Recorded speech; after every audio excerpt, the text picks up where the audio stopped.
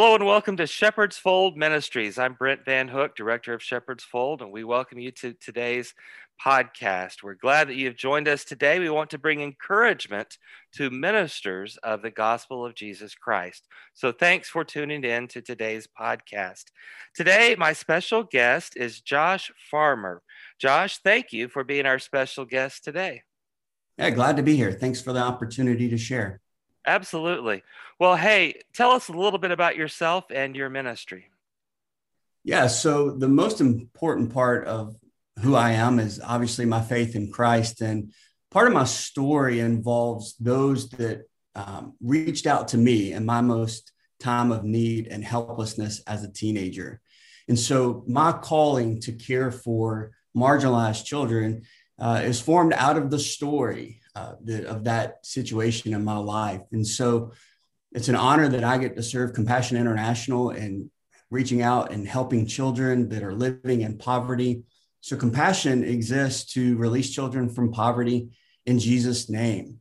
And so we get the privilege of partnering with the local church in the 25 countries where we work, as well as the U.S. churches. So our desire is to equip the local church overseas with a ministry and method to reach kids, to serve those kids, that give them the opportunity to reach their communities.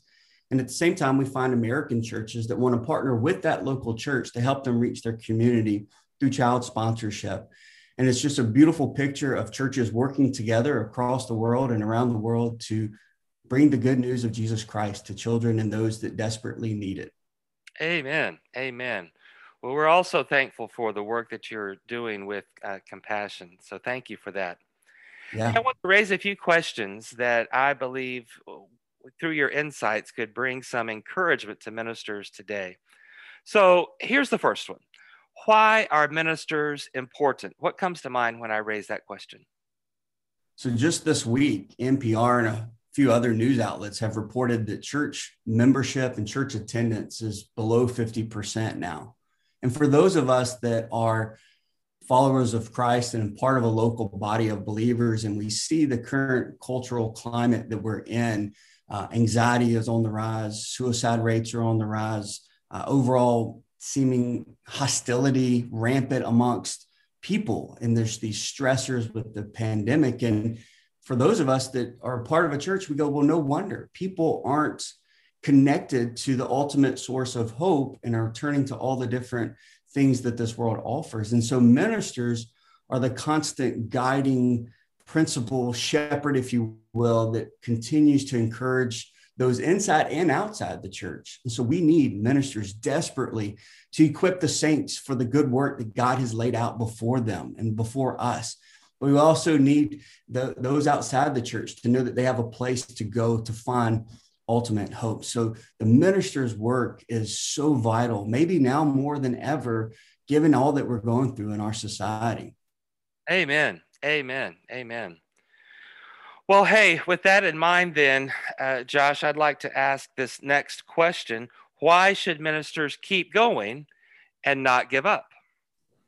Well, to reiterate from what's above, like we have the ultimate source of hope as followers of Christ. We know that's what our world desperately needs. It can't be filled like the joy and the peace and content that we all seek can't be filled any other way than through Christ. And for ministers, I believe that many of their callings come from their stories of what they've experienced. Mm-hmm. And so there are multitudes of people that find themselves probably in similar situations of what their stories were.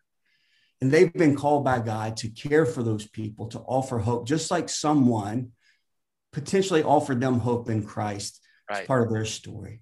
Right. And so they need to be encouraged that even though it's hard, even though the season has been difficult with COVID and navigating all the different dynamics of online church and will people come back and everything that's been thrown at ministers, there are still people who need the hope of Christ and they need you. Amen. Amen. Amen. Well, hey, in a few moments, we'll bring today's podcast to a close. But before we do, is there a word of encouragement or blessing that you might have for listeners today? Yeah, so there's two things that I would offer of encouragement. The first is find a group of people that you can be your real self with. It's easy for ministers, for us to think that we always have to be someone else, this persona of who we want people to see us to be. And it's so desperately important that we have people that we can be real with. We're all in the sanctification journey. No one has arrived, and we all have struggles. So whether it's a group of other pastors or ministers that you can be together with and be real, find a group of people that you can be encouraged by, that you can be real with, that you can confess stuff to, so that you can be in this for the long haul, because it will wear you down to continue to not be able to be who you are amongst other people. We have seen tremendous connection amongst pastors, and when we've been able to host them over the last year, you guys are all facing the same thing right now. Everybody is on an equal playing field, whether it's a small ministry or a large ministry. We're all dealing with a lot of the same thing, and that's COVID related. And so there's been this tremendous connection amongst ministers as they've gotten together, as they bear one another's burden. And the second thing that I would encourage you is find time for rest.